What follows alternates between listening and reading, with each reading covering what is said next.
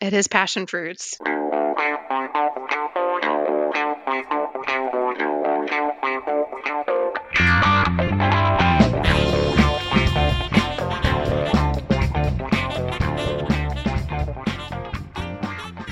Hello, everyone, and welcome to Passion Fruits, a passion project for passionate people. I'm your nectarine nerd, Adam.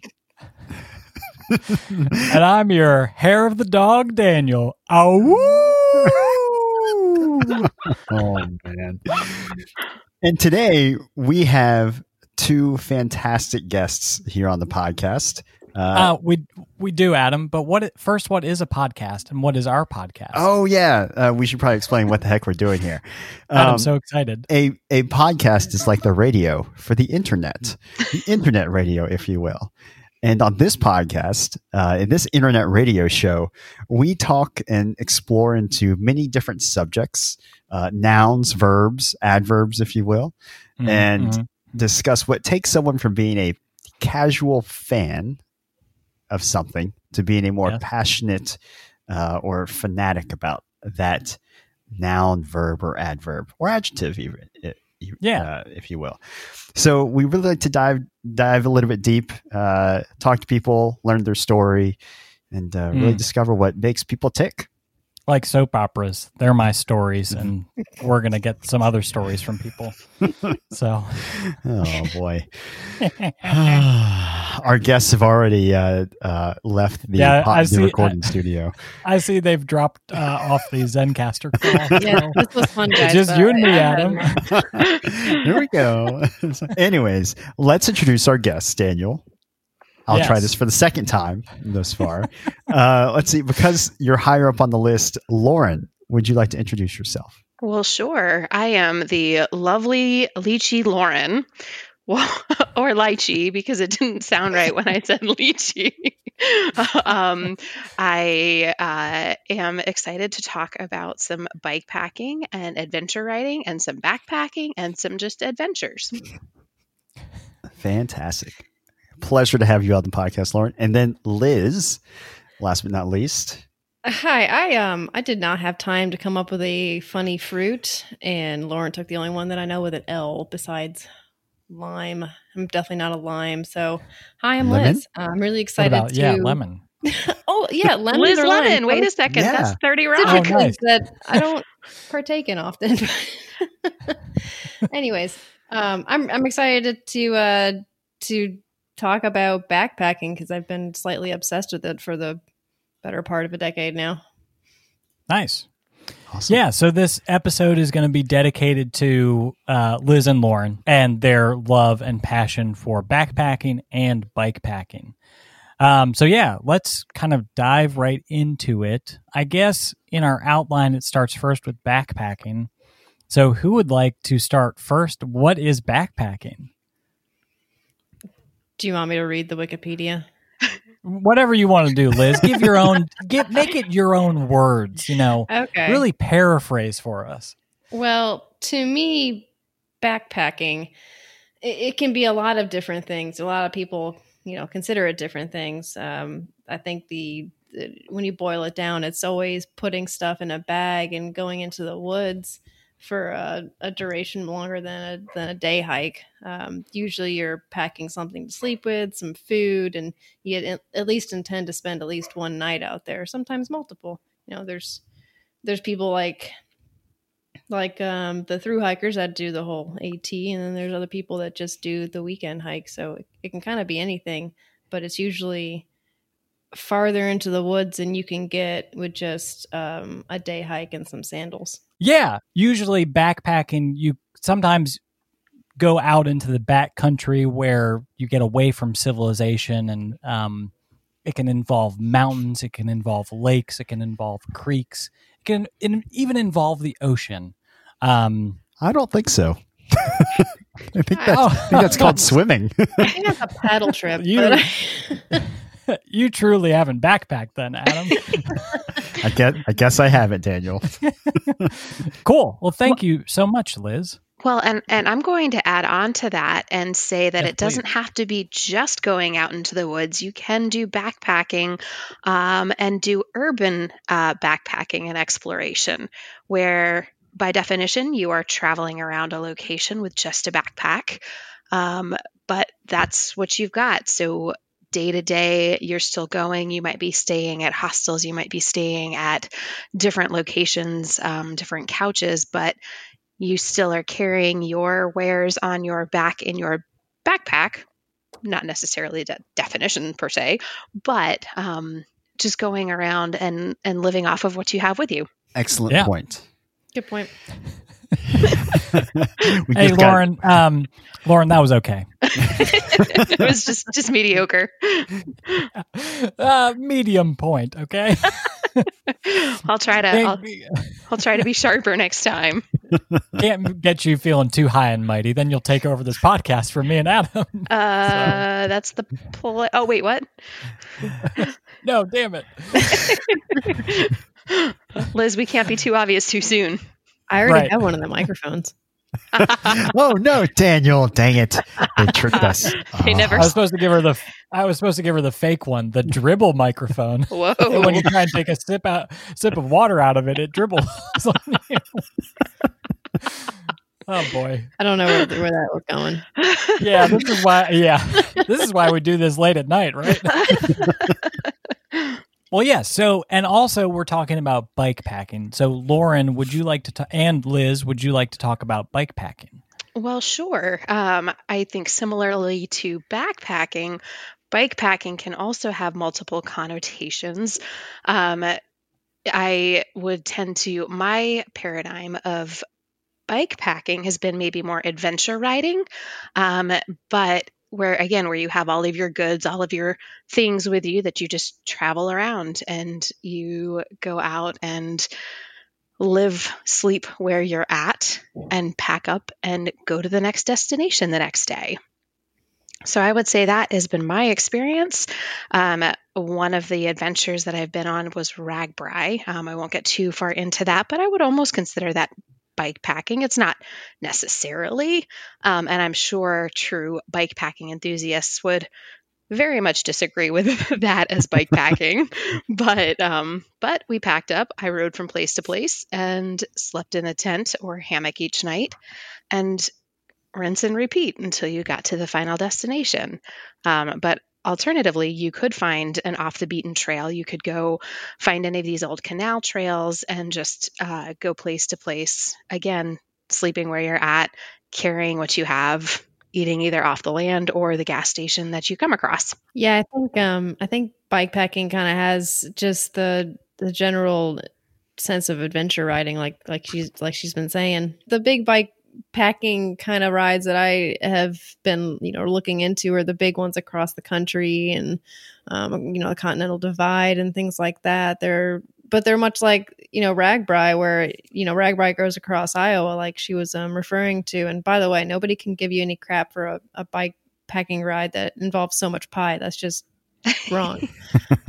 Yeah. But it's the same thing. You pack up, you ride to the next destination, you camp, and you're just surviving on your own. That's the beauty and the challenge of it. I think it's one point is bike packing has kind of the definition of which is morphed from bicycle touring, and like this is in our Wikipedia page, but I think the broader listening audience, all out of the billions of listeners that we have, right? They'll probably more identify with bicycle touring, because bike packing is interesting because I associate it a little bit more with off-road riding, whereas bike, like the delineation that in my mind, which it's a pretty low bar, but in my mind, like the bicycle touring is more like kind of on road type touring, whereas bike packing is more off road gravel.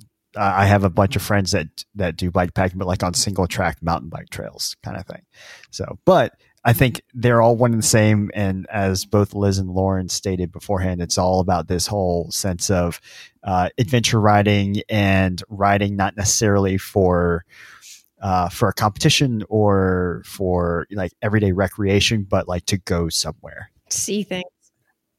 Exactly. And kind of related to our gravel cycling episode with a good friend of the podcast, Jeff, talking about his experience with gravel cycling. And that's kind of bicycle touring was kind of the forefather of gravel bikes and gravel cycling and all these long gravel rides that have kind of morphed into bike packing and bicycle touring in the 21st century, the future. So yeah, well, thank you so much, Liz and Lauren and Liz, for the definitions and explanations of bike packing and backpacking. Shall we dive into story time and Coco Corner and kind of hear how both of you got into backpacking and bike packing? Yeah. And your hopes and dreams for Sounds both? like a great idea. Woo! Otherwise, it would be a very short episode. It's a real story podcast. Right, and we're done. Nice chat. Good chatting. Talk to you soon. Yeah, good talking to you guys. All right, bye. So with that, let's start with backpacking, because I think all of us collectively, all four of us talking right now, have a little more history with backpacking than bikepacking. So we'll start with Lauren. What first got you into backpacking, and kind of tell us a little bit about, was it childhood events that you like, kind of childhood activities that you grew up with it, or did you find it later on in life? To give us the situation. Yeah. Scoop. So we grew up, I am from Connecticut originally. We grew up camping. Our family vacations, there were 5 of us. We would all load up into the family van and road trip, essentially. We would go into Canada at the time. You didn't need to have passports. So I just remember we would go up quite often up to the Maritime provinces, New Brunswick and Prince Edward Island, Nova Scotia, and go and camp there. And so I think that's where the adventure started. So doing tenting, and there was always an adventure. There was one time where we forgot our tent poles in Connecticut, and we didn't figure that out until we went to set up the tent. Oh, I don't know, 8:00 at night once we arrived there. Oh yeah. So what happened with that, Lauren? We learned about a store called Canada Tire. It basically had everything. Yeah, Canada Tire? Yeah, I went into one when I was up in Toronto because I was like, oh, it's like a Just Tires. Like, nope, it's like Walmart. It's like Walmart. That's exactly what it was. It's so a real we misnomer. Yeah. It was Canada Tire. Who would have thunk it that we would have been able to find tents in Canada Tire? So we grew up doing that. We grew up tenting, always on campgrounds. I never ended up going officially backpacking until I was in college. I went out with my brother and his girlfriend at the time, and we did a backpacking trip by then I had moved down to North Carolina. And so we went out to the North Carolina mountains, out to Pisgah National Forest, and ended up going to Looking Glass and decided we were going to go backpacking out there. So I think I rented some equipment from the rec center, and he was able to bring the rest of it from his university rec center. And we went out backpacking for a 3-day adventure. And I think I just remember loving the adventure of it. It was cold. We got to the top and we camped somewhat at a campsite somewhat towards the top. And all night long, I could just hear the coyotes all around. And there was a sense of, it was on one hand terrifying. On the other hand, it was exhilarating knowing that we were up there just out in nature, and hiked back down, and that was it. And at that point I thought, this is pretty cool. I think there was a sense of empowerment that really got me excited about doing it. Okay, you know what? I could be out here. I don't have to be stuck in my 4 walls. I think there was a freedom that came with that. And just that sense of adventure. It spoke to the get out and go of my personality. Go make it happen. Go do. Go explore. And I think that was probably where I ended up deciding, I think I could be into this. You've had some pretty awesome trips as of late, Lauren, but I would like for Liz to talk to kind of how she got into it. And then I have a follow-up question for both of you all. Yes. Oh my God. Sure. Yeah, I Go, was Liz, listening go. to Lauren's story and felt like I don't have nearly as cool of an origin story. We didn't camp when I was a child. My dad didn't believe in tents. He thought that they were too much of a fuss with 4 kids. So we had a motorhome. That was my camping when I was a child. But before or when not including the camping, I would always play in the woods. We had about 200 acres of family land that we had built a house on, so I could wander in the woods for hours and never be off of my family's land. And that's kind of how I got hooked with just being in the backcountry and exploring, not knowing, what I would see next and that sort of thing. I never really camped until I got into college and met Steven, and he invited me to do a 24-hour mountain bike race called the Burn 24-Hour, which was in Wilkesboro, North Carolina. They're not having it anymore, unfortunately, but that was, I had to like rent a tent from NC State kind of thing. I didn't even have a tent or a sleeping bag or a pad. And I tented for the first time in a field full of other mountain bikers. And we did that like 5 years in a row, and I was hooked on camping. What do you mean that's not a cool story? Yeah. Well, that's an hold on, awesome I'm not story. done yet. Okay, sorry.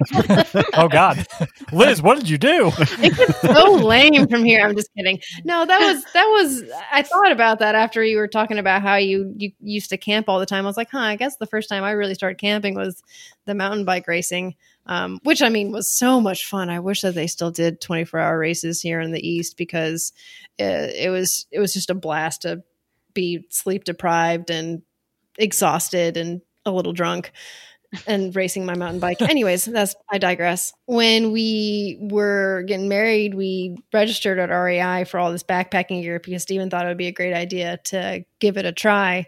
We got some backpacking gear and gave it a go for a couple trips, and he didn't really like it, but I completely fell in love with it. I loved the idea of getting so high up into the mountains that there weren't bugs chirping anymore, and being in an area that not a whole lot of people get to see.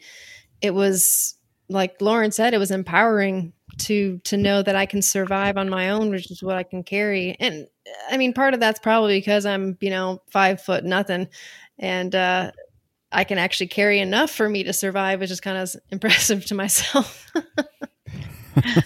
And I haven't been able to stop since, really. So, I mean, both of you all kind of spoke to that, I would say realization, but kind of the growing in the knowledge that you all can fend for yourselves, for lack of a better term. But I think one of the things that, and we can get to this later in the next section, if you will, but what was it like for the first time for you all sleeping outside? Like, what was like the visceral feelings? I didn't sleep. No. Oh shoot! I still don't sleep. I used to have to wear ear plugs just so I could drown out enough of the sound so I could sleep. Yeah. Interesting. Sorry. Go ahead. No, that's interesting you say that, Liz, because everyone's like, it's so quiet in the woods. They go, no, it's not. No. Nighttime in the woods is really loud. There's always stuff walking around. There's always wind, but it's almost relaxing in a sense because you're not separated from this. You're not insulated from the rest, from nature, which I think is one of the coolest things possible. Unless you know there's a bear around, then that gets scary. So Right. that is that might be another section story. I now have a very hard time actually backpacking and sleeping in the woods because I did have a bear incident. Ooh. Oh gosh. Oh yeah. I don't know if that's now or later, but Go ahead and tell the story now. There okay, Yeah, so I decided to go backpacking. I was with 2 other women. We were all in our separate tents, and you were with 2 other bears, and that's why you had a lot of trouble. Just you would not think that they would misbehave. Right. You forgot all the honey, and then it just turned into a terrible. It was a mess. It was a mess. So we were out there, and we had done what we were supposed to be doing, had the bear hang. There were a few things that I had noticed that I didn't quite agree with from some of the other women, where it was, that's a pineapple scented wet wipe. That probably shouldn't be used to wipe down the dining area. But, Oh God. right. So anyway, so that just sets the stage. But we hung our food, 50 yards away. At that point in time, the bear canisters were not a requirement like they are today. So we just hung it. We hung it on rope. We set it in a tree, let it be. And that was that. So went to bed. 1 o'clock or so in the morning, I hear real heavy footsteps outside my tent, and I'm listening for what it is. And then I hear breathing right outside my tent, and I go into, oh boy, oh that's not good. So when you have a bear situation, they're real smart. So at that point, all you do is just say, "Go away, bear, go away." So that's what I was saying. I was, "Go away, go away." I did have a whistle on my backpack, fortunately. So I was whistling and just trying to get it to go away. Meanwhile, the other women were like, "It's just a deer. It's fine." I'm like, it was breathing outside my tent. It was not a deer. I heard the breath. It was not a deer. Right. Did you know bear breath? I know bear breath. Okay. That was bear breath. That was bear breath. So anyway, so try to go back to sleep, knowing that there was a bear right outside my tent really wasn't succeeding. So next thing I know, we're hearing in the direction of where our food bag was hung, we're hearing pots and pans, and then we hear a thud, and it's pots and pans along with the thud. And we're like, oh, that's not good. So we all get out of our tents, shine the flashlight over that direction, barely catch enough light, or there's barely enough light to be able to catch eyeballs. But it wasn't just one set of eyeballs. Come to find out, it was Mama Bear and her 3 cubs. Oh, shit. That Mama Bear sent her cubs up into the tree to go get the food. Smart. Because the cub was able to go up and swat it out. Mama Bear couldn't have done that, but the kids, gotta watch out for those baby bears. She was delegating. She's a good delegator. She was great. She knew how to instruct. So anyway, so they went and had their way with our food, ate all the sardines. They came back the next morning, all 4 of them. So, needless to say, Lauren, are we talking to a ghost right now? What happened? I got real big and I said, "Go away, bear," and they listened. Wow.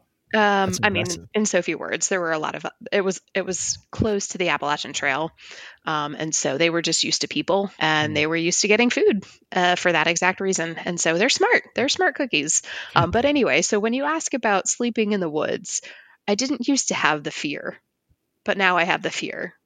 Liz has seen me with the fear. I have seen the fear. What was that leaf crinkle? They're here. Lauren, we're on my deck right now. Like, that was just a squirrel, probably. Squirrels are just tiny bears.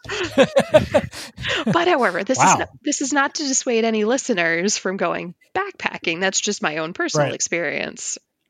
And I still go backpacking, and I just put earplugs in and don't sleep. It's fine. Bottom line, if there's a sign that says there may be bears in the area, just pay attention to it, because there are bears in the area. The more you know. That's right. Bottom line, I'm alive. It's fine. Go backpacking. Yeah. It's an adventure. Sleeping in the woods. It's great. It's so peaceful, but not. So, like, both my parents are /were/ still are super into the outdoors, and I think, like yourself, Lauren, so my dad is a lovely human being, but he loves nature, he loves backpacking. He's also a cheapskate, so you know what the cheapest family vacations are? Yes, I do. Car camping. Now, granted, we did do some pretty awesome trips around the world to go backpacking, but regardless, it was I grew up. I think I got my first backpack when I was 5, And my first overnight backpack trip was a half a mile up the trail to the campsite and a half mile back. My backpack contained my, a couple shirts and my teddy bear and the marshmallows that we were going to use to make s'mores. So that's how I got my start. But I was also this nervous wreck of a little kid. So my parents were pretty chill and they go with the flow, and they're just, I think they've experienced enough shit in their life that not a whole lot faces them these days. But so when I was growing up, and we went backpacking out west a few times, and I really liked backpacking, but I was also a voracious reader. So I would always go and read all the books in like the ranger stations they had. And I happened upon a book called Bear Attacks. And we were out in Wyoming. And I was terrified. I was like, we're going to get eaten by a grizzly bear. I guarantee you. So I was basically freaking out. I said, Dad, we have to buy a shotgun. We have to buy bear spray. And my dad's like, no, we're not doing that at all. The compromise was my parents bought both my sister and I bear bells, which bear bells are little bells that you tie to your shoelaces. So every time you walk, it like jingles. Arguably, and apparently, I didn't realize this at the time, but they got lost over the course of the backpacking trip. Consequently, they were found again at the very bottom of my mother's backpack, wrapped in a bunch of socks. So I hear you. I hear you on the fear of bears. It is a running joke in my family from here. Like my sister for my birthday one year literally got me a pack of cards. I still have them here somewhere. That's bear prevention techniques. So that's me in the outdoors, y'all. So Yes. I'm a special. Nice. I used to be scared to walk by windows in upstate New York because I thought that the bears would be able to break through the windows and get me. That was me growing up as a child. I've almost always had a dog with me. So if my dog reacts to something, then I start getting nervous. But for the most part, I mean, if she's sleeping and not raising the alarm, then I feel like I could probably settle as well. So I would kind of like to hear, because what we kind of try and do on these episodes is try and get to kind of the point where you realized, and kind of, because everybody kind of has a story about kind of the subject that we're talking about how you realized you were like an obsessed fanatic about the subject. So I would like to hear from Liz and Lauren kind of what was the trip that made you think like, and I guess we kind of, expound on kind of what was the trip that made you think, I love backpacking, and we can start getting into bike packing. But I love being out in the woods. I love carrying my own stuff. Like, what was that catalyst where you're like, okay, I want to keep doing this and plan a bigger trip and plan a longer trip and plan, to go with other people who are passionate about this kind of hobby and sport and lifestyle? Like, what was kind of that sticking point for you guys? Okay, I was about to say I have one in mind. It's kind of a funny story because it does not shed me in a wonderful light. Oh no. I love self-deprecating stories. They're the best, right? Okay, so I think it was my fourth backpacking trip. It was the first time I went with my friends Kim and Blake, and we decided to conquer this wilderness out in the western part of the state called the Joyce Kilmer Wilderness. What's really neat about this wilderness is it has the last old growth forest of North Carolina. So there's a memorial forest that has the greatest concentration of the old growth trees, but the big trees are also kind of just dispersed within the wilderness as well. So it's really cool. You'll walk around passing normal oaks, and then all of a sudden there'll be this gigantic poplar that just soars to the sky, and that's just really neat. That was why we wanted to go there. So we made a plan to do a 2-night trip in April of 2015, I think, something like that. And we get there, we get to the trailhead, find out it's supposed to rain that night. So we decide to change it from a 2-nighter to a 1-nighter. But we carry everything just in case. We hike up the trail that we had picked, which was called Naked Gap, I believe. I strongly encourage you to not Google that. That's not too late. Oh no. So you hike up Naked Gap and you get to Naked Gap, and that it's just a saddle between two mountains, but it's got this magnificent view of the valley with Lake Santitla down there, and it was just the most beautiful view I have ever seen from a camping site. And that just it totally took my breath away. We camped overnight. Some other guys ended up joining us in the evening. We shared a fire kind of thing, and they're like, "Oh, well, we had planned to just turn around and go straight back down that trail since we knew where we were." And they're like, "Well, if you're gonna do that, if you're gonna do an out and back for one night, you should at least go up the trail and then take this other trail down. It brings you back down to where your cars are parked." We figured since they had done this hike before that they knew better, but that was not necessarily the right thing to think. Turns out the next morning that the trail that we thought we were taking, that we thought that they had pointed at, was not the trail that they had intended to point at. And we accidentally went down the other side of the mountain into the Slick Rock Wilderness, which is the other side of that mountain divide. We didn't realize that we had done that until we were too far gone. And we were facing like a 5-mile climb to get back to where we had started. Oh my gosh. So instead, we decided to keep on going and try to find the nearest parking spot, which when we finally got to it, it ended up being in the Nantahala forest. We ended up in 3 different forests by the time we were done with this trip.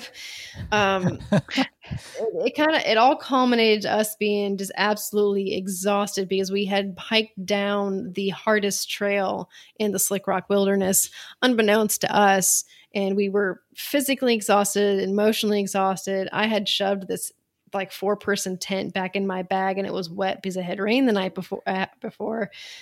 So I was probably carrying like almost 50 pounds on me with everything. We dropped our packs at the parking spot. We were really hoping there was a car there. There was not, of course.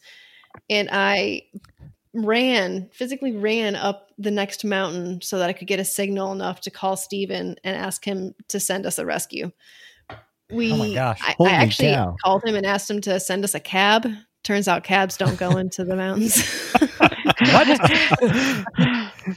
So he graciously called the Graham County Rescue Squad, and they came and rescued us with a box of apple fritters and a smile on their face, and we all felt like giant boobs because we had taken these guys away from their evening meals just because we didn't want to camp anymore. So dumb. Anyway, that trip just went terribly, right? We get to the campsite was beautiful, but we didn't end up seeing anything else that we wanted to see. We ended up getting what I call misplaced, not lost, misplaced. Right. And then we get into Asheville. We ended up crashing with my friend Anthony because there's absolutely no hotels open that had. There must have been some sort of convention in town. I have no fucking idea. I cursed. Anyways, my God, Liz, have you heard this podcast before? I listen to every episode. Yeah. Anyways, obviously not because what made me realize that I had been turned into a crazy person and was hooked was that about 2 days after we had gotten back from that terrible trip, my friend Kim and I looked at each other. We're like, I want to go back to the same place really soon. Nice. So we actually went back in August of that year and redid what we had intended to do and had an amazing trip. Saw the most beautiful place I have ever seen in North Carolina. I still haven't seen something better, and I've done a lot of backpacking since. I've been there one other time since then, and plan to go back again this year. Thing is, though, Joyce Kilmer, it keeps on punishing me. Every time I go back, something else bad happens. Oh, gosh. So the wilderness hates me, but I love it. Yeah, the other 2 times I've gone, the second time, a dog ran away for a half an hour. He came back without his pack, so he had no dog food after that. And then the third time I went, Mazzy ran away for 2 hours. I had to go back to the trailhead and search for her, and somebody had picked her up and gave her an egg salad sandwich and was trying to contact me, but there's no freaking signal out there, and it was a mess. So yeah, Joyce Sorry, I like the image of a dog eating an egg salad sandwich. Oh God, it was so funny. These people are like, I know she was lost and you were probably terrified, but I was.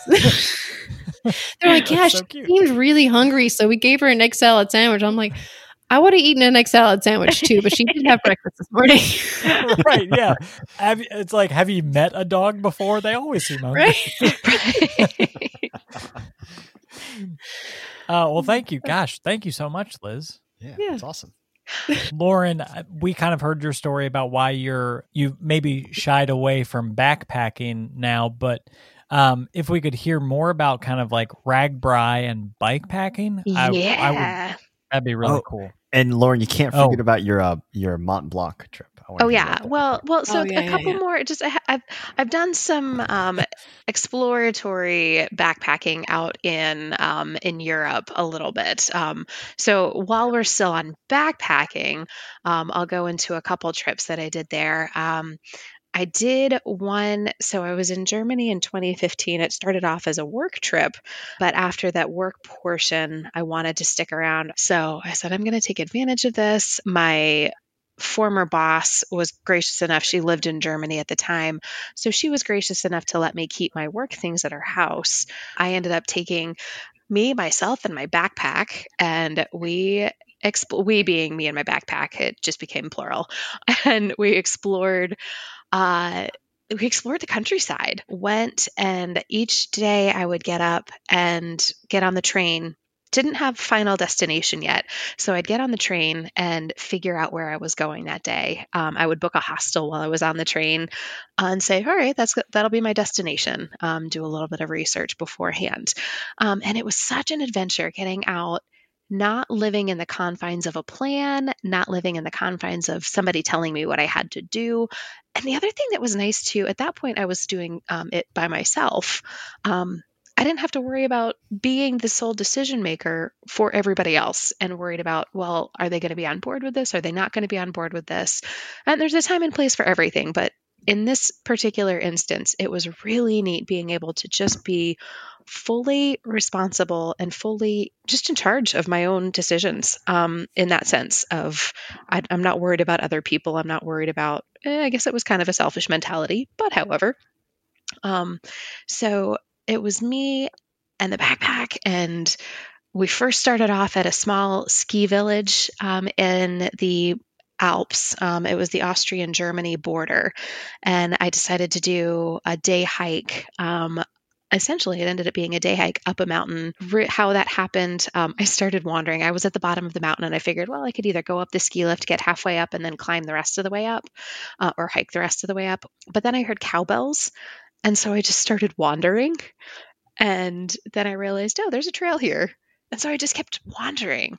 And I think that was the day that wanderlust hit, where I learned that it's totally okay to not have a plan. And because this was the very beginning of this trip too, I just started walking, and I kept walking, and I kept walking, and twists and turns. I was on a trail, so I knew that it was going to lead to somewhere. I did have a map, so I did have a little security blanket.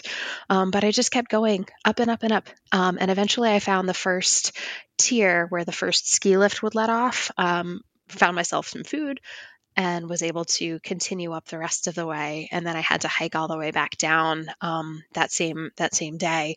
And that ended up being all the way from the bottom up to the top, all the way back down. Really neat adventure. Later that day, I got back to the village and I decided I was going to have a dinner just to myself before going back to the hostel. There were some school kids there. So I said, I'm just going to have a nice, quiet dinner in town. What I hadn't accounted for is that it was the off season in a ski village in the German Alps. So lots of options. Lots of Right. options. So I get done with dinner and I go to get the bus. Come to find out the bus had gone its last route already. So I'm like, okay, no problem. That's fine. I'll find a taxi. Well, come to find out there's no taxis either. So I start wandering and I'm like, well, let me pull out my phone to see how far it is. Can I walk there? It was another 7 kilometers back to the hostel, up a mountain road in the dark, and my battery was critically low. I'm like, Cow. Great. Now what do I do? So I actually ended up going and I found a gas station. I had passed it previously. I decided to walk back that way because at this point I'm thinking, okay, it's me and a park bench. I don't speak this language. I learned a little bit, but not enough. So as I was walking past the gas station, there was a gentleman that was there that was pumping gas.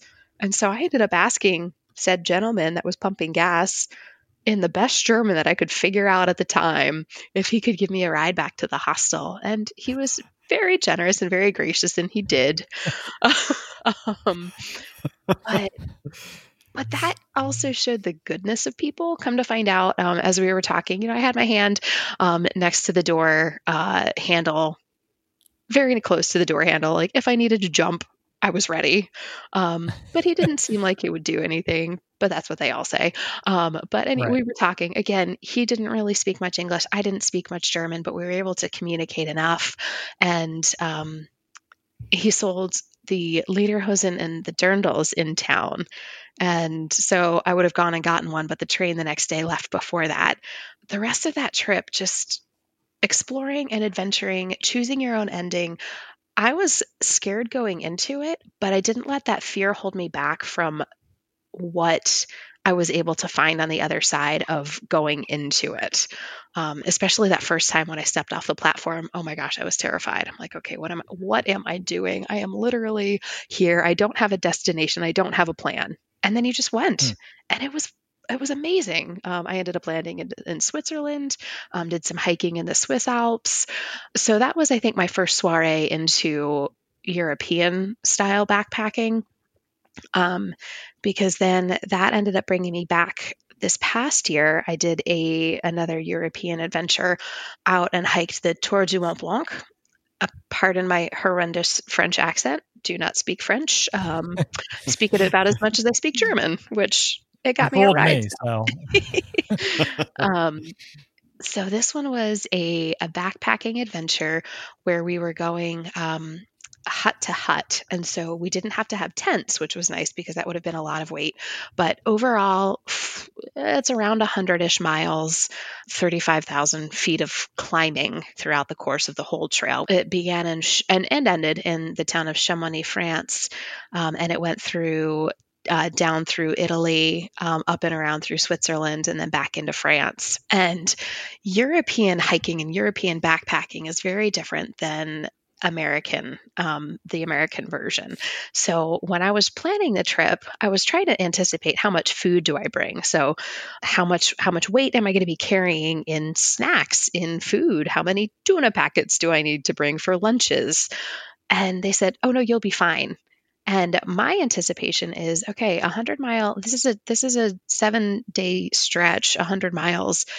I won't be fine. My imagery is the Appalachian Trail, for example, where you're in the wilderness, you're fending for yourself, and you're going to be lucky if you find essentially a bed to sleep in that night. I mean, you can plan it out so there's the little huts that you can stay in. But European hiking and backpacking, there are little huts every 3 or 4 miles, and they end up being cafes. So it's a cafe. It's almost like a hostel. We had a group there were 7 of us, plus our guide that we had. And you get there and You're able to take a warm shower. I mean, I felt really spoiled as a backpacker. I'm like, this is backpacking. Wow. I guess so. I mean, I'm hiking, but and the thing that was even better, so back to the food part, they're like, oh no, you'll be fine. Don't worry about what you bring. Like, you'll have more food than you ever know what to do with. And I just didn't know what that meant or what that looked like. So I still had my bag of like security snacks. But that first night that we got to our first hut, so at first they brought out some soup. And I thought, okay, well, I guess I'll be hungry. Well, then they brought out cheese. Okay, cool. There's cheese. And then they brought out bread. Oh, okay. There's a bread course. All right. And then they brought out sausage, like a big sausage course. Okay, there's more food. And then they brought out, they called them in French Prince's potatoes, which they're basically the scallop potatoes. Potatoes are cheesy potatoes, rich cheesy potatoes. And then after that, I mean, this is already a 4-course meal. And then after that, they bring out this apple tart that they had just baked up. It was unbelievable. Jeez. Like, and so, but I mean, you worked hard that day. And so they fed you well that evening. And with all the different huts, each night, it was almost like they were trying to outdo the other huts. And so the meals were absolutely spectacular. They were unbelievable. I would have never expected that to be the case. And then during the day, you would pass more of these huts and you could grab a beer, you could grab lunch, you could grab a cappuccino, you could grab whatever you wanted. They had water spigots along the way. It was fresh mountain filtered water and just flowing, free flowing. So just go stick your water bottle underneath it. I mean, it was luxurious by way of backpacking. I got real spoiled. And it's quite different. Wow. And you're in the Alps, so there's no mosquitoes. So needless Well, to Lauren, thanks. Now we all feel super jealous. All Liz's dog got was an egg salad sandwich. Yeah. We all make our choices, Daniel. We all make our choices. Apparently. So anyway, Wow, that's awesome. That's what got me hooked onto, say, maybe some of the European style hikes. I'll go backpacking as long as I get a 5-course gourmet meal along with it. Right? I mean, there was panna cotta, there was braised short ribs, there was, you name it. It was delicious. I mean, I like my freezer fried food. Yeah, exactly. Right? I would hate to hear it, Lauren, after you did that trip that you were like, I don't know if backpacking's for me. Maybe no. Going off something both Lauren and Liz talked about, both of you talked about kind of the empowerment you get when you go backpacking out in the backcountry and kind of fend for yourself. And I know, Lauren, you kind of talked about backpacking alone. Liz, have you done much backpacking alone? Can you talk more about the empowerment both of you feel being out in the wilderness, fending for yourself, kind of just losing yourself in the trees and the noise and the forest and the nature around you? I know we kind of touched on it briefly, both when you talked about it, but I would really like to get more about that. I have never gone on my own. I've always had a couple people with me at least. As remote as you get out in the backcountry, I always like to have a person there. I'm not everybody's like that, but that's just how my preference is. And maybe someday I'll get enough hair in my chest to give it a go for just a solo. But the way or the reason, I guess, what makes me feel empowered is it's the challenge of it. It's not everybody can plan a trip, pack everything in their bag right, throw it on their back and be like, I'm going to carry this for the next, 6 hours, something like that. Just knowing that there's like this exclusive group of people that are willing to give this challenge a try just makes it feel like, badass points or that sort of thing. Hell yeah. Plus there's, when you tell people stories of your backpacking trip, you can get so much farther back when you don't have to turn around and head back to your car. So you're seeing things that the, broader population are never going to see. And that's just mind blowing, for one thing, that they're going to miss it. And two, that, made the decision to do that and challenge yourself. When the last time I went backpacking, my older brother and I went to Klingman's Dome in Western North Carolina. And that was kind of something like we got off the trail. We had done a weekend out there and we asked this guy, because like I can't even talk tonight. Klingman's Dome, there's like, you can park your car and there's a lookout that people can go on to. And it's just like people can just make a day of it by getting in their car and going to it. And like there was this guy, like we got off the trail, like looking haggard, like just bear poop and deer poop all over us. And what kind of backpacking were you doing, right? Daniel? Did you roll in it? We had to fight the predator, so we had to camouflage ourselves with mud and poop and stuff. If you smell like it, they're not going to be offended that you're a human. Thank you, Lauren. You are welcome. You have done European backpacking, which is what we had done. That's right. No, but we asked this random guy to take a picture for us, and we're like, yeah, we just got off the trail, like, and backpacking for 2 days, and he was like, my gosh, like I could never do that. Like we're just here for like an hour. I was like, there's some certain locations where certainly some people can do it and others can't, but there's almost like you just have to kind of beat that hurdle to empower yourself to kind of do it. And I know some people can't physically do it, but the people who have it in their mind that they can't do it, I don't know. I'm sure they could. No, but I would agree. I'm just rambling. Sorry, go ahead, Lauren. No, I think it's right. It's the mental game, and it is terrifying being out there in the darkness, in the night. But you have to be stronger than it. And for me, I don't want it to hold me back. I don't want that fear to prevent me from doing the things that I want to do. And so I'll still go out and I'll still do it. I'll still go out. I'll still sleep in the woods because there was a bear out there at one point. Doesn't mean it's going to happen again. Right.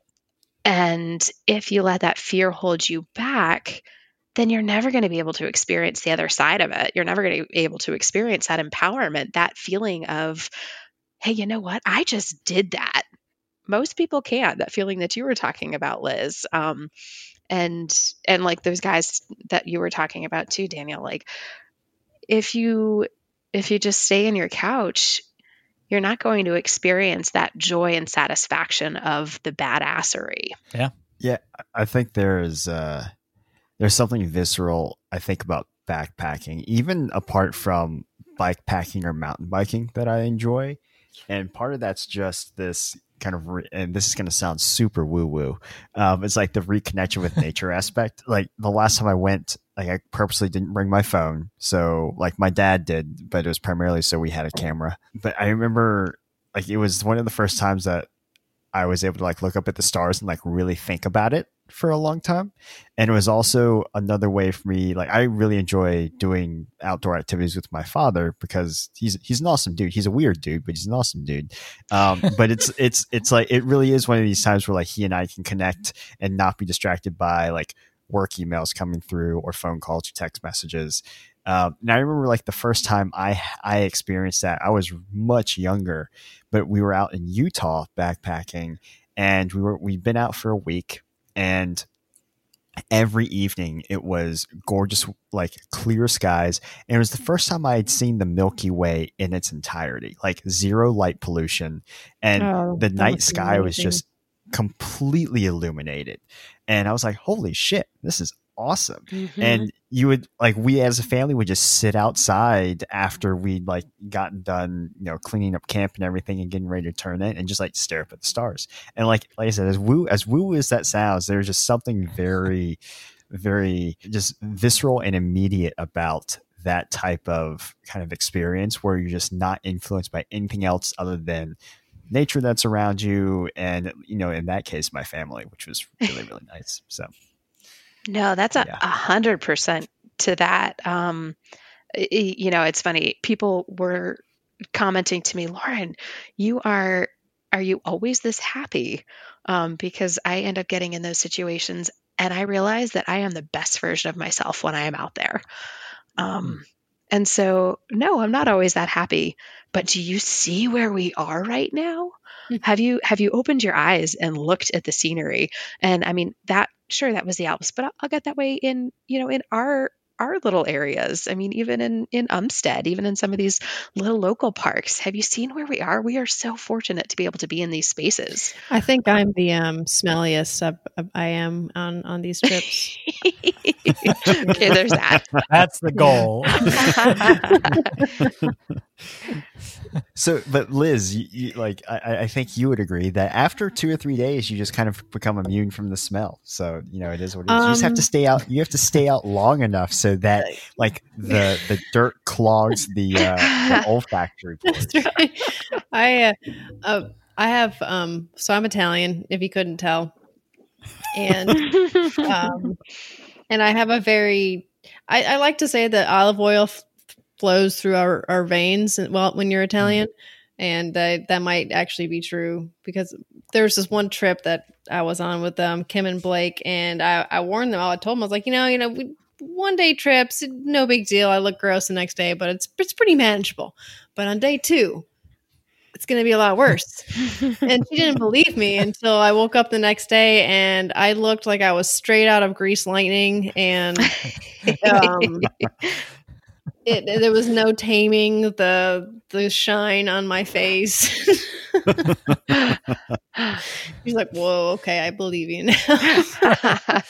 So yeah, I don't think it gets better with time for me. I think when I do this week trip with Kim coming up this year, I think I'm just gonna have to not take pictures of myself for a couple of days. Right. But you know what? That's the wonderful thing about it. There are no mirrors. There are no mirrors. And except when Kim's another photographer. Oh, okay. Never mind. Well, Oh, no. good luck. We also want to talk about bike packing as well, because I think that's all 4 of us on this call met through a cycling team or a cycling group or whatever you want to call us. Our roving 2-wheeled band of misfits, A cycling retinue, if you will. Oh, sorry. Yes. Wow. Review. Oh, I'm just trying to be French like Lauren. Oh, you did a great job. You did a great job. Thanks. oui. And so, for both Liz and Lauren, both of whom you all have invested in some very nice gravel bikes and bike packing bikes. What has been that evolution of dabbling in, or at least of interest in bike packing, and how does that relate to your history backpacking and kind of the adventuring you do on 2 feet instead of 2 wheels?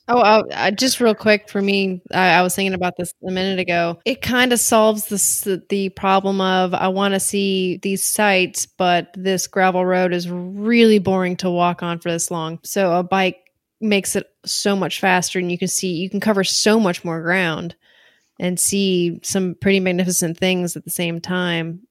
I haven't considered the out west bike packing quite yet. I don't think I'm quite to that caliber yet. The sights that you can see out there would be even more magnificent. But Lauren's actually the one that's done a little bit of so it's more adventure riding, and just going out for the sheer fun of, all you have to do is get from point A to point B, which I guess maybe was the appeal also of Mount Blanc, which is also maybe the appeal of backpacking.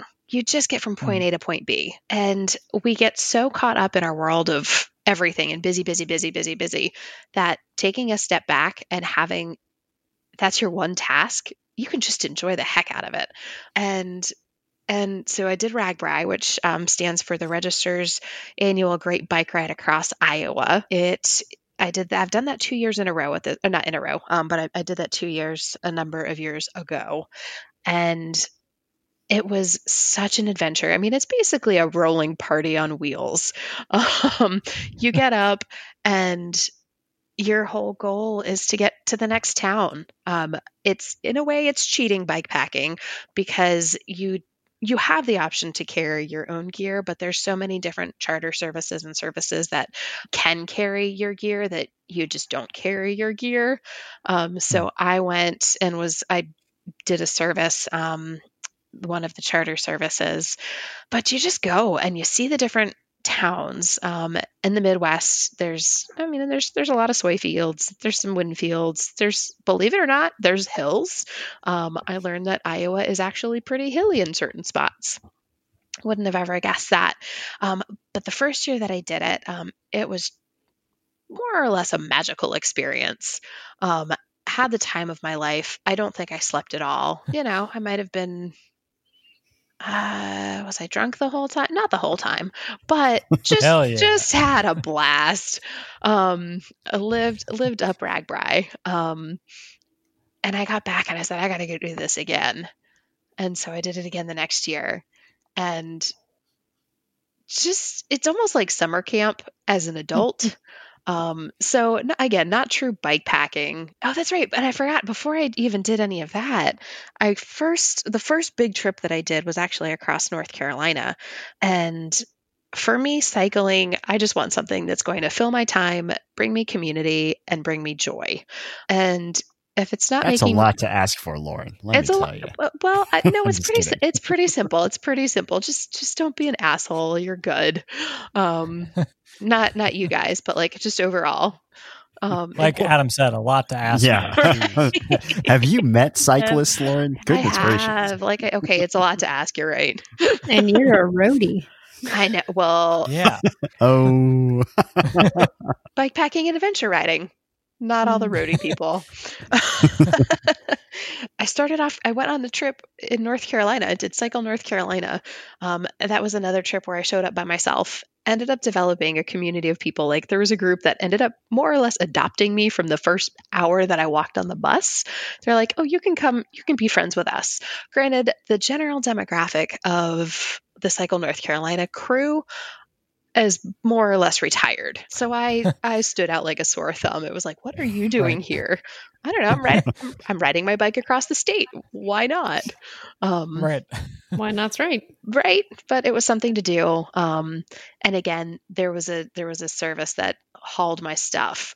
So I haven't done much by way of, again, true bike packing. I just got my adventure gravel bike to be able to outfit.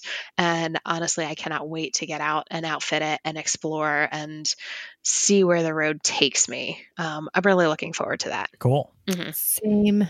Yes. Man. Can't wait. Adam, was there anything else that you wanted to discuss? Liz, Lauren, is there anything else you wanted to discuss? The only thing I wanted to add real quick to the bike packing is I think the novelty of the distance is another part of what makes it so intriguing. It's the idea that you can ride so far in one trip, and that just makes it like another one of those challenges that you want to do. That's a great point. I think that's the neat thing about bike packing is the potential to start combining those two. And that is definitely one of the draws to bike packing for me, at least at some point in time, is being able to cover a lot more distance, but also being able to still get those like really like adventure-esque type experiences as well. Mm-hmm. Instead of doing loops on bandit trails here in North Carolina. Right. Not that any of us would ever do that. No. Adam, what? Bandit trails? Well, we're taking you in. I'm breaking a curfew and stay at home to just arrest you for riding on bandit trails. Wow. You butthead. Butthead. Yeah, take that. Really, thank you so much for joining us, and thank you for sharing all the stories. Well, thanks for having us. This has been fun. This has been fun. Thank God. Otherwise, thank you guys so much for talking with Adam and I. I'm a little concerned for your listeners for this episode because there are 0 dick jokes. Well, there's still time. This is the section. All right, Adam, what's your best? What was the dick joke you heard this week? Oh gosh. Dick joke of the week. This is a new section. I don't think I agreed to this. It's okay. That's what she said. Oh yeah. What have I done? Thank you, Lauren, bringing it all back around. It's now passion fruits. Both your faults. Wow. Yeah, this almost like became a serious podcast. What the hell, guys? Sorry. Don't worry. We brought it back. Yeah. Again, seriously, thank you guys so much for talking with us. Adam, shall we hop into recommendations? Sure. Yeah, absolutely. Okay. So Lauren and Liz, as I'm sure you both know, each episode we do recommendations. This can relate to the subject that we've talked about. Really, it's kind of Adam and I suggesting and recommending things to each other that we've kind of really been excited about that doesn't really warrant a full episode, but something that we want to talk about and recommend to each other. Mm. Last time, Adam, you recommended to me the movie 1917. Yes. And I watched it. Yeah. And it was good. I really enjoyed the movie. I'm a fan of war movies, and frankly, there aren't a lot of World War I movies that I've seen, but I really enjoyed the movie and how they crafted and how they hid the fact that it was supposed to be one continuous shot, but that it was actually multiple shots Right. that made it seem like one continuous shot. But yeah, the cinematography, because we're all cinephiles on this podcast, we can talk about the cinematography and the acting. It was I had wanted to see it, and I'm really glad I got to see it on my TV because it was really, really good. And yeah, I appreciate the recommendation. Good. I'm glad. What did you recommend to me last time? Oh, that means you totally did it, right? I think I actually did. Okay, Adam. I listened to the album "Sickness Divine" by Red Death. Okay, so that was 2 episodes ago. What'd you think Dang of that? I thought it was good. Not totally my cup of tea. A little bit too punk oriented for exactly my taste. But it was good. It was solid. God, I listened to that today, and I was like rocking out in my car and just freaked some old people out. It was amazing. Last time I recommended to you the album by Melvins, A Senile Animal. Did you listen to that? I did not listen to that. I'm sorry. You recommended that, and then Lamb of God came out with 2 brand new singles, and I was like, nope. Okay, Adam. So when they're singles from a band, do you just go back and forth, back and forth? Yes. Doesn't that ruin the album for you? Nope. You're such a singles guy. You're ruining the music industry. Okay. Yes. Yeah. Me, Steve Jobs, and I, conspired to ruin the music industry. One 99-cent song at a time. Let me tell you. Well, please listen to A Senile Animal by Melvins. I will. I think you would enjoy it. You Um, friend. So, So yes, Liz and Lauren, any recommendations for us? I have this one YouTube video I've been doing a lot recently. Oh, no. yes. It's by this lady. It's a fitness thing, so it's not that cool.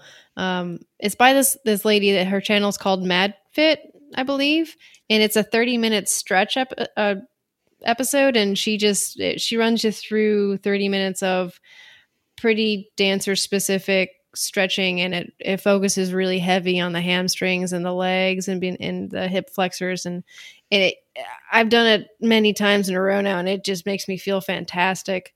So that's my recommendation. Everybody needs to stretch, so it's a good one. Interesting. As everybody knows, I'm terrible about watching stuff on YouTube, but I was talking with some older folk who mentioned that they have been wanting to get into what they called elderly yoga. And I was like, I need to, because I'm totally not flexible at all. So I need to get into yoga. Well, thank you. Mad Fit on YouTube. Thank you, Liz. Mm-hmm. Lauren, what about you? Okay, so my recommendation is actually going to come inadvertently through Liz. She doesn't know this yet. But Liz ended up gifting me a paint by number at the beginning of COVID. Cool. Yeah. And it was spectacular. I got addicted to it to the degree of addiction of it might not have been healthy, how fast I did it, because it was so addicting. And so I'm going to recommend, if you ever just need a stress relief, you don't need to do it. You don't need to do the whole thing in like 2 weeks. But a paint by number is surprisingly a great way to be able to unwind at the end of a day. I'm sure all of your listeners would be really excited to know that tidbit. Yeah, I think that's awesome. Yeah. So And we all need that now. Yeah, that's right. So Mhm. Lauren and Liz, do you have a specific like paint by numbers kit or brand that you recommend? Adam's No, all about there's the brand. there's a ton of them on Amazon. Yeah. They range in price from like $10 to like $40, and Oh my God. they are very difficult. They But they're are. totally worth it. Cool. Adam. Sure. So I have 2 books that I'd like to recommend for Oh, anyone God. and everything. And no, hold. Goodness gracious, Daniel. When did you learn how to read, Adam? Yesterday. Gosh. All right, so we have Go Spot or Go Dog Go, and C Spot Run. and I graduated to the Berenstain Bears chapter books earlier this week. So, you know. all right, Adam, Anyways. what are your 2 books? So I would imagine some of you all have read at least one of these. So the first is A Walk in the Woods by Bill Bryson. Oh, yeah. So it's a fantastic book, really funny. And just like once again, like wonderfully introspective as well. And the movie isn't half bad either, but definitely read the book first. And then one of my favorite books of all is Into Thin Air by John Krakauer. And it's about this, it's about an Everest summit attempt. And they actually made it into a movie as well. That was pretty terrible, but it's just really interesting. I enjoy John Krakauer as an adventure writer, and yeah, it's an account of him attempting to climb Everest. So very, very good. So 2 movie recommendations from Adam.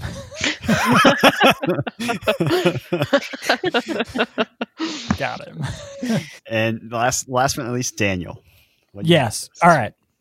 So, Adam, I want to recommend you more music. One is for a band that I don't think you like have? Why would you recommend it to me then?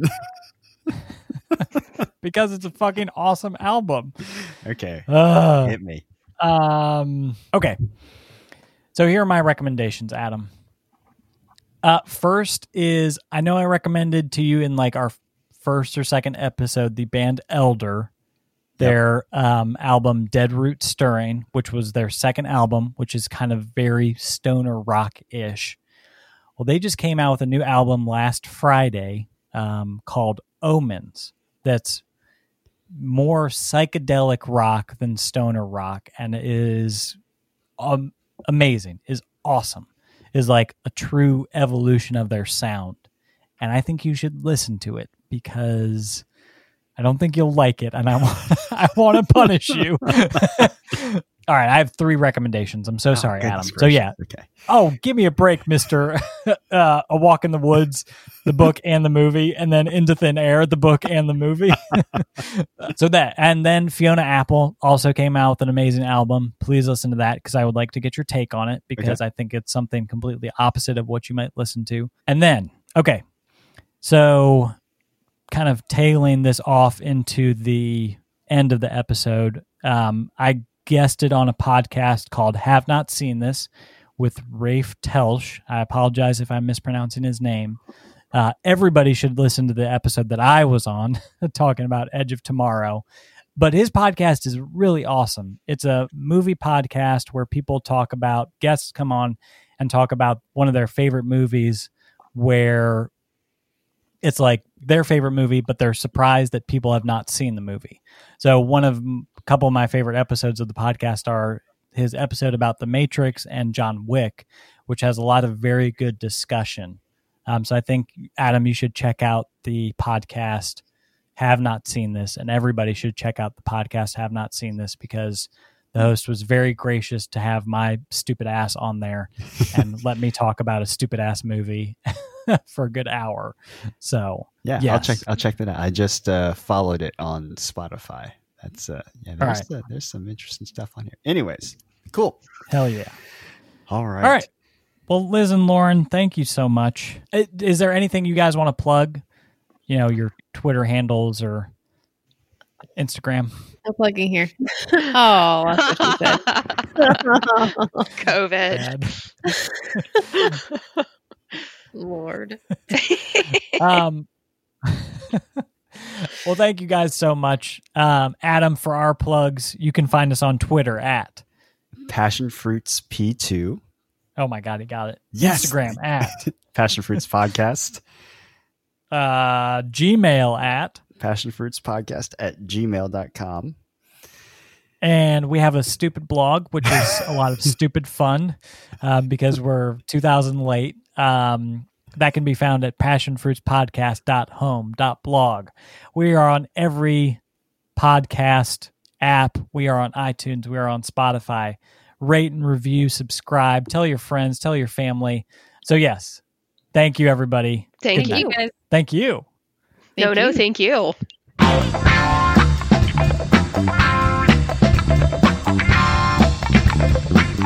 you.